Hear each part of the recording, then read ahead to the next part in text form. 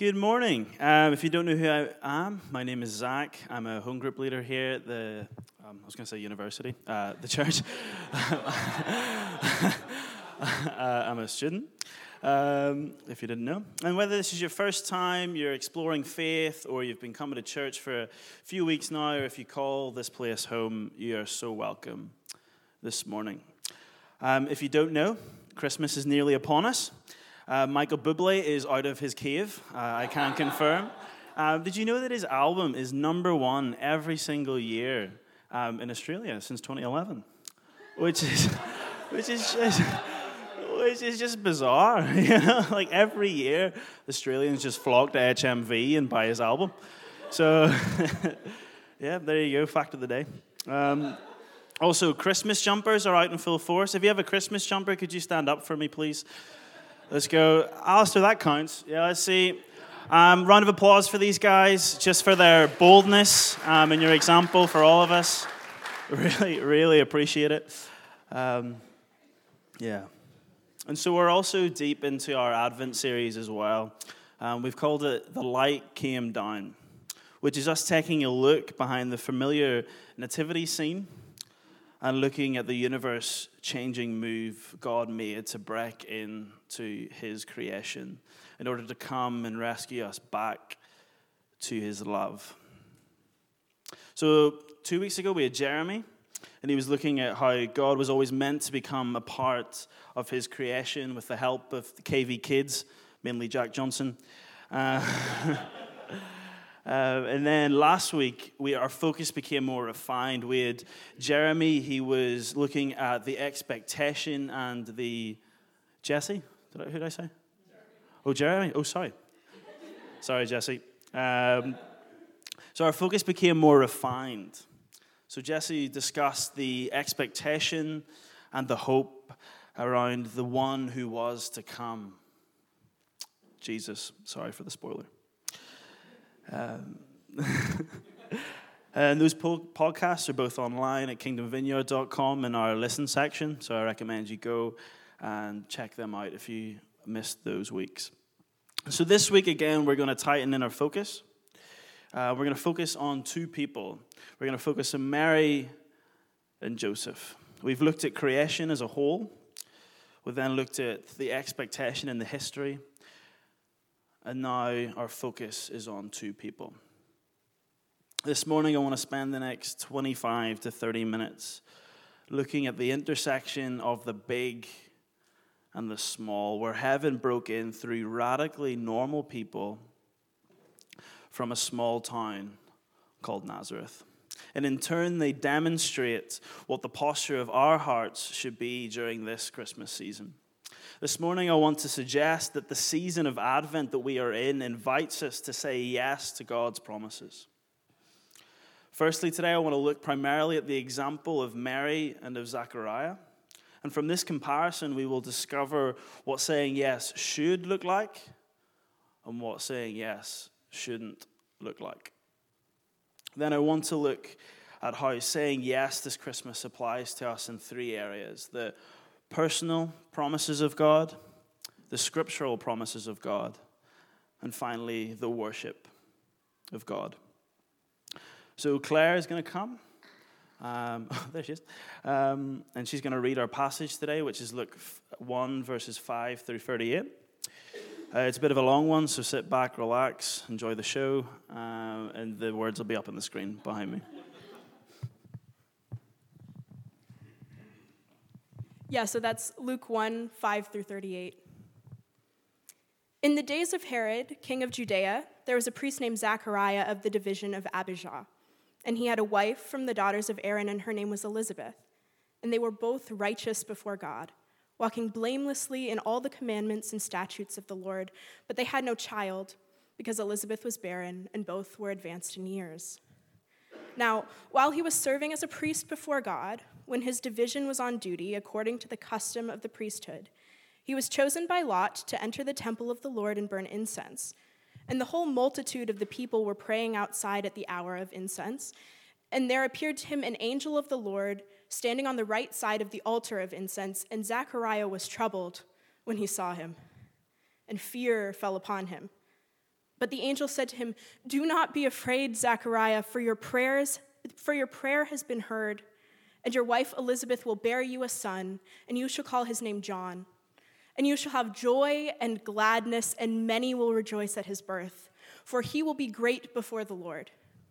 And he must not drink wine or strong drink, and he will be filled with the Holy Spirit even from his mother's womb. And he will turn many of the children of Israel to the Lord their God, and he will go before him in the spirit and power of Elijah to turn the hearts of the fathers to the children and the disobedient to the wisdom of the just, and to make ready for the Lord a people prepared." And Zechariah said to the angel, "How shall I know this? For I am an old man, and my wife is advanced in years." And the angel answered him, "I am Gabriel.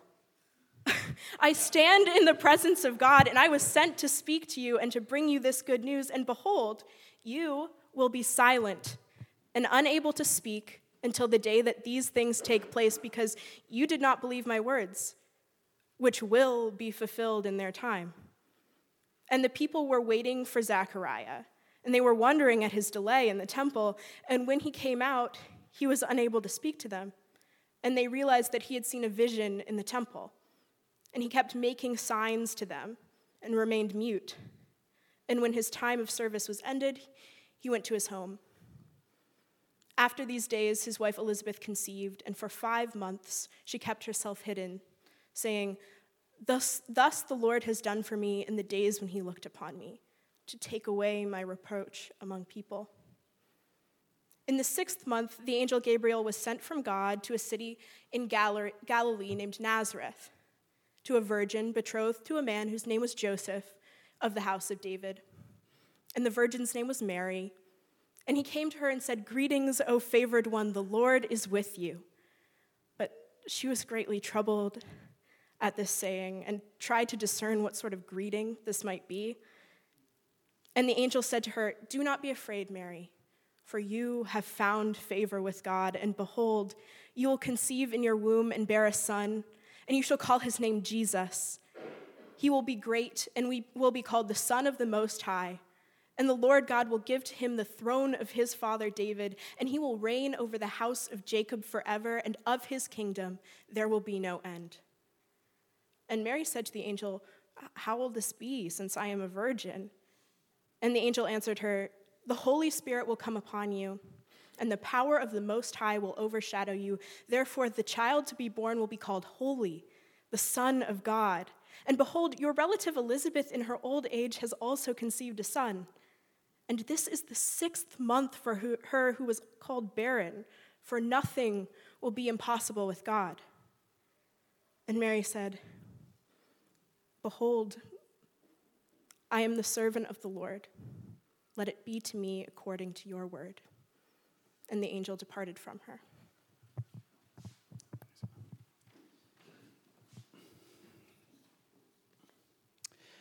The political drama, The West Wing, sorry, Ben Gregg, follows the life of White House staffers during the presidency of fictional character Josiah Bartlett, played by Martin Sheen.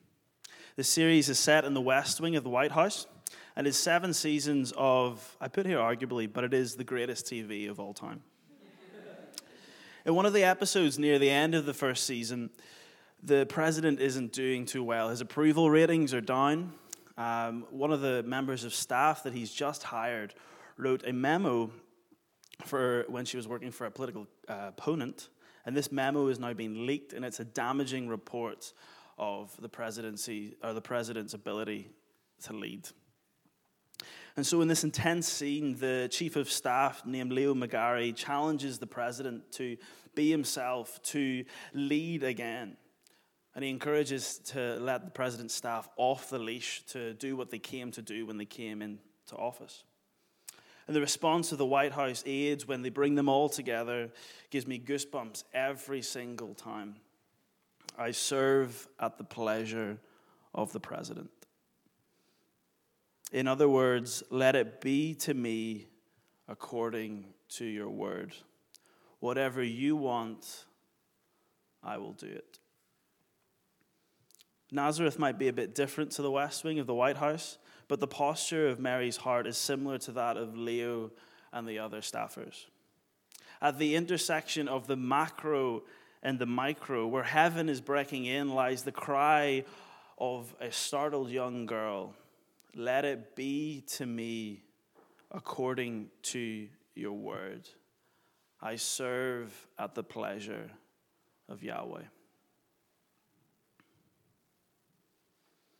And so Mary's example is set up in Luke in contrast to the example of Zechariah. So in verses 5 through 25, which we've just heard, the angel Gabriel appears to Zechariah. He's a priest and he's performing his duties in the temple. In other words, he's just going about his daily routine. He's in his 9-to-5 job, doing his thing. And then in verses 10 through 11, Zechariah is in the sanctuary and the people are not. Zechariah is portrayed here as more holy, so he can go and offer incense in the sanctuary of the temple. He's portrayed as someone selected by God, someone who is pure, someone who is holy. And in Isaiah 56, verse 7, says, "These I will bring to my holy mountain meaning the temple, and I will make them joyful in my house of prayer. Their burnt offerings and their sacrifices will be accepted on my altar, for my house shall be called a house of prayer for all peoples." The reason I read out that verse this morning is because it is highly likely that Zechariah was praying for this hope of the Messiah to become reality. He was praying on behalf of his nation to see God break into their circumstances and see a shift and see breakthrough. And then Gabriel shows up and tells him that his family will play an active role in God's cosmic plan for the whole of creation. Gabriel goes on to outline God's plans to Zechariah. He has promised that his barren wife will give birth to a son who will prepare the way of the Lord, the one prophesied about in the Old Testament. And a few verses down, and then it's Mary's turn to receive a visit from Gabriel. And I actually can relate to this story.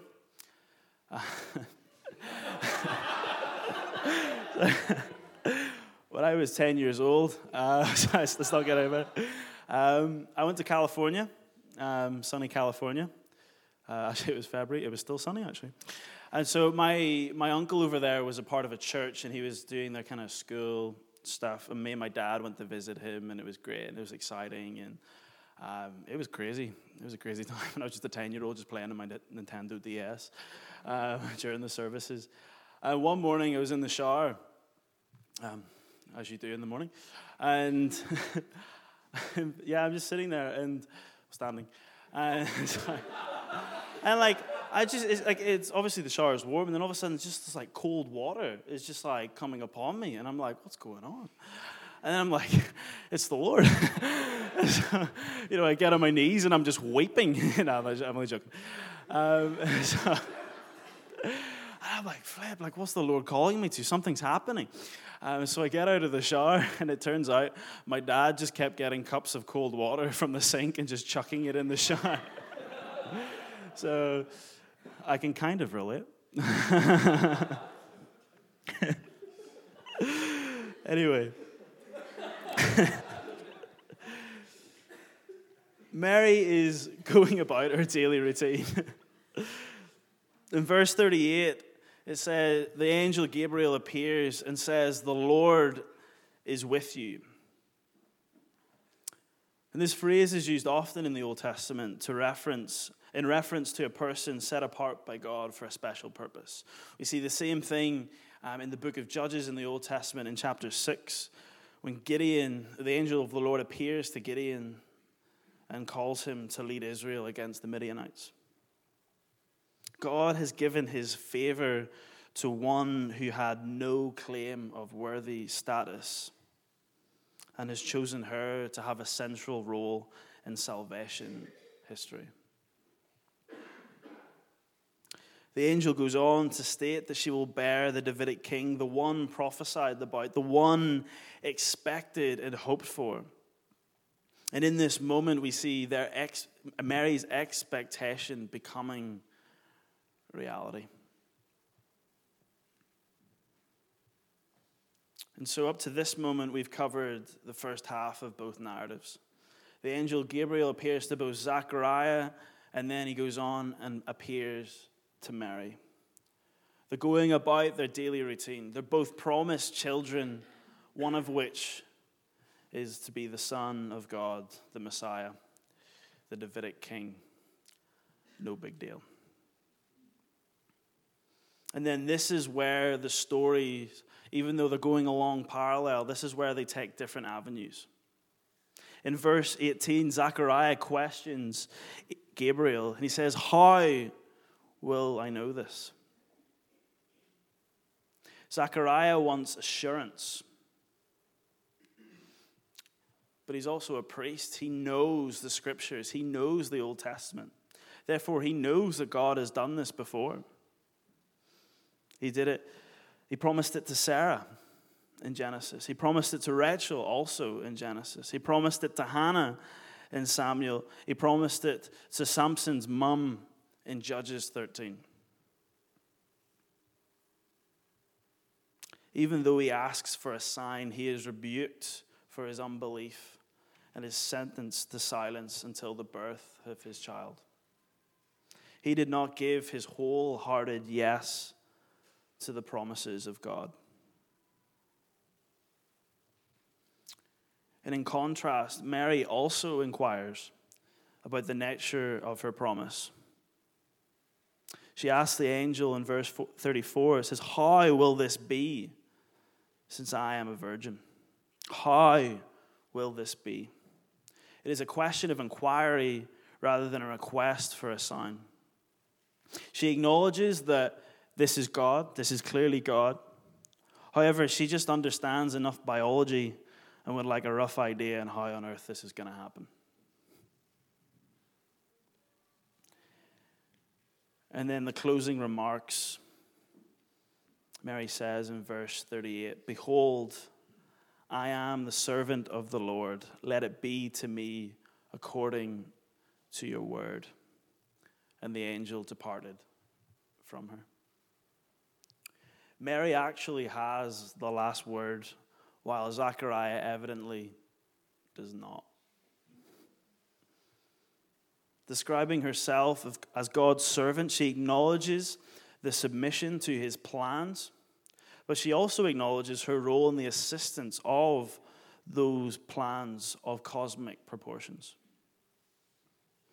In the middle of the awe and the wonder becoming the word becoming flesh stands Mary. She is the one who gives her wholehearted yes to her God, as she knows that he will bring his promises and plans to completion. I serve at the pleasure of Yahweh. However, it isn't easy. In another book of the Bible, in the Gospel of Matthew, in chapter 1, it talks about how Joseph planned to divorce Mary in response to her pregnancy. Mary, in the eyes of that society, had conceived a son outside of marriage. Therefore, she was no longer accepted. She bore the stigma of shame. Her yes was costly. She knew this was going to happen. Joseph's yes was costly to go through with it. They chose to embrace the promises of God and in the process embrace the mystery of that promise. Mary, the one who had no family heritage. She was young. She was a woman. She was the one who was highly favored.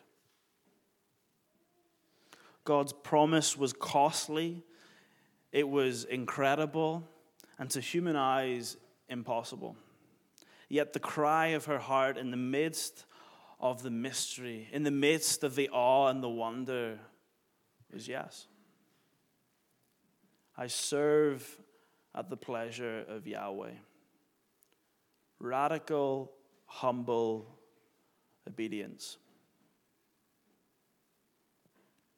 God uses ordinary people in ordinary situations for his plans and purposes on this earth.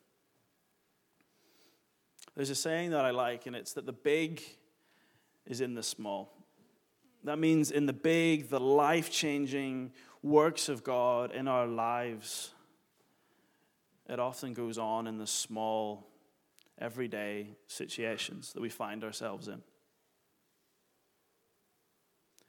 The big is in the small. And for Mary and Joseph's case, in their radical, humble obedience, the big was in the belly of the small. Mary was not a big person in the nation of Israel. She was a nobody. All that was required was her yes.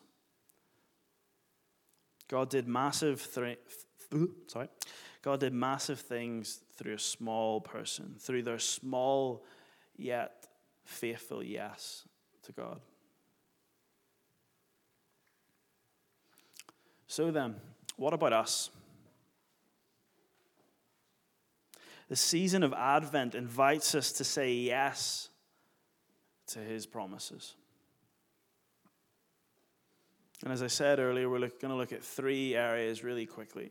The personal promises of God, the scriptural promises of God, and also the worship of God.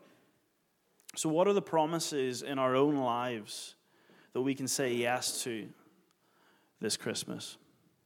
Whether for the first time, maybe you're finally giving in to the nudge of the Holy Spirit that you keep waking up to every single morning, and you keep trying to put it away every single morning. We've all been there. Or maybe the Lord is inviting you to opt into a promise that was placed over your life a long time ago. And life has just got in the way. I think for some of you in the room, actually at the moment, the Lord is just reawakening some prophetic words that you received years ago, which were just forgotten about. And I encourage you at the end to just come up and receive prayer. And we'd love to pray with you in that. Amen. Amen. Amen. Oh, yeah. Yes. So what are the personal promises of God in our lives that we can say yes to this Christmas? God has promises over your workplace. He has promises over your family. He has promises over your university courses. He has promises over this town and this region. And just like Mary, we are invited this Christmas to say yes to his promises and to acknowledge our role in bringing them about to fulfillment.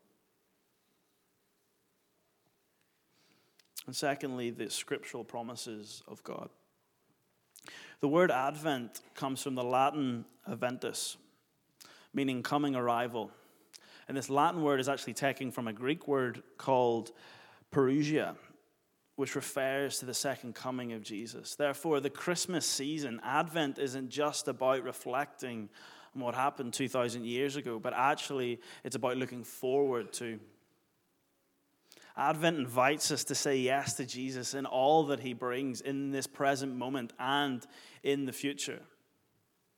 Yes to his kingdom. Yes to his rule and reign being established in our own lives and in the culture around us. And so as a church, what are the promises in Scripture that we can step into this Advent? You could probably do a whole sermon series on that. I just want to focus on one this morning. Isaiah 49:6 reads, "I will make you as a light for the nations, that my salvation may reach to the end of the earth." The light came down 2,000 years ago.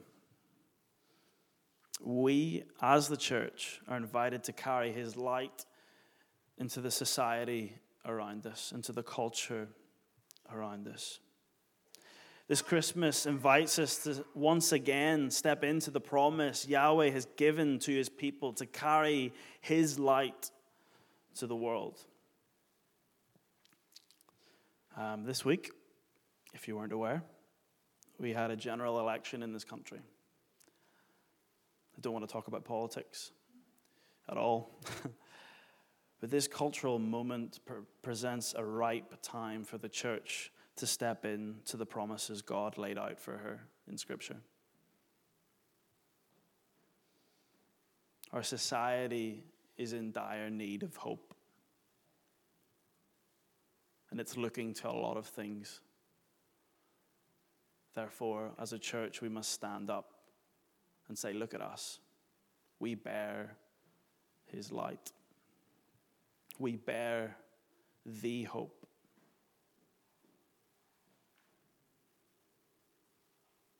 So, what are the promises of God in our lives that we can say yes to this Christmas?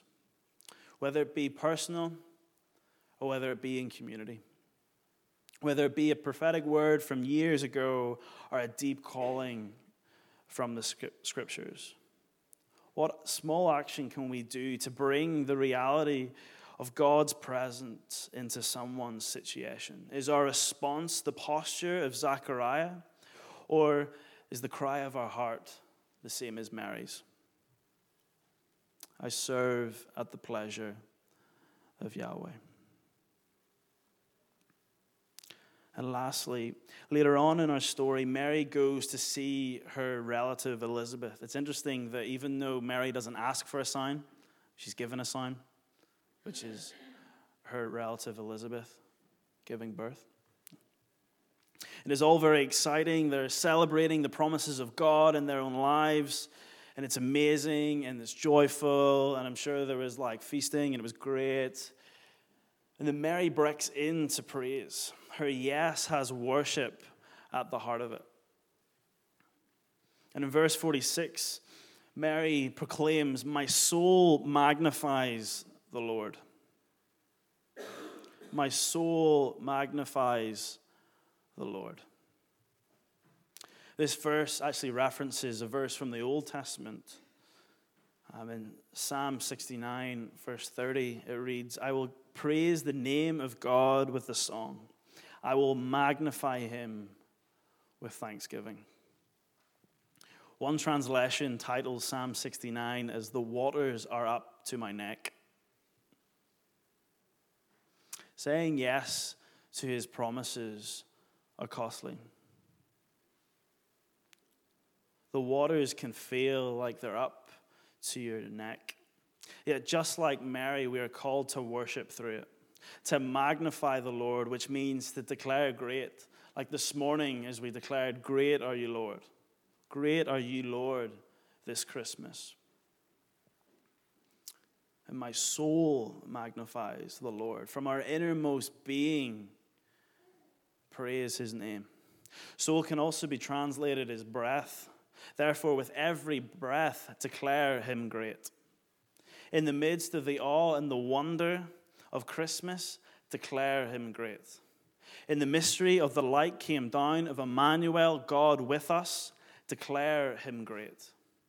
Worship is at the heart of our yes to his promises this Christmas. N.T. Wright says, underneath it all is a celebration of God. God has taken the initiative. God the Lord, the Savior, the powerful one, the holy one, the merciful one, the faithful one. God is the ultimate reason to celebrate.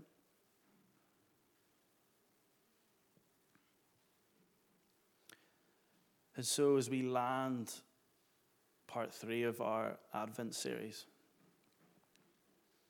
the question I want to ask is, why do Mary and Joseph matter?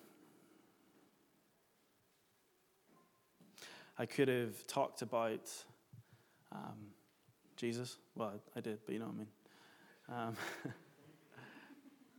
But I really got a sense just over this sermon that actually we just need to say our yes again this Christmas. At the intersection of the big and the small, of God breaking into his creation, lies the cry of a young girl.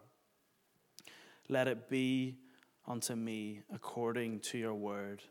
I serve at the pleasure of Yahweh. Their example of radical, humble obedience matters.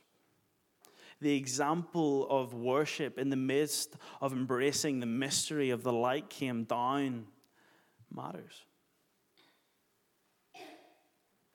God invited extremely normal people into his plan that was of cosmic proportions.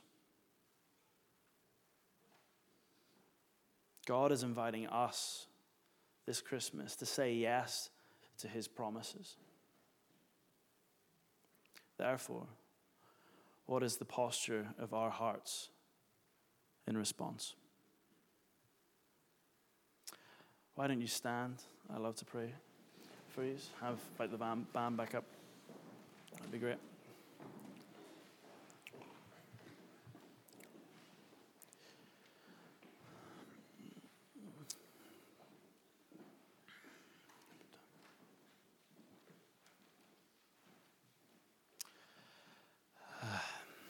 Come, Holy Spirit.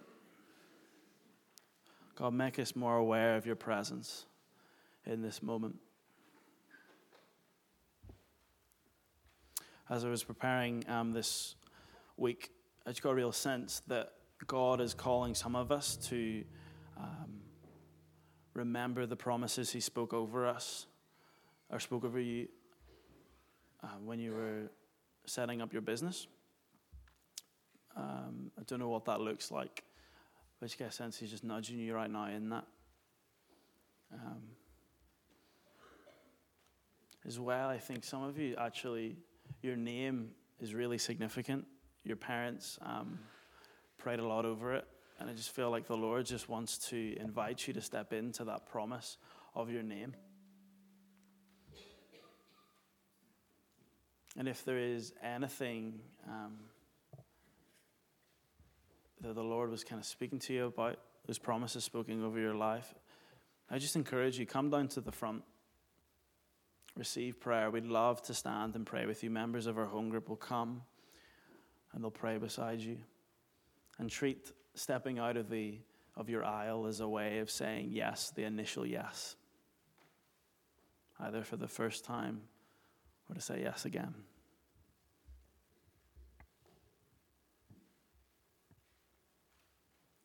So, Father, we thank you. Thank you for just your love and your mercy. Father, thank you that you invite us to say yes this Christmas to all that you have for us. God, you restore the awe and the wonder in our lives of Christmas, of light came down. Would we worship you through the midst of it? And would the cry of our heart be yes to whatever you want? Would we declare today as a church and individually and as a family, I serve at the pleasure of Yahweh. Amen.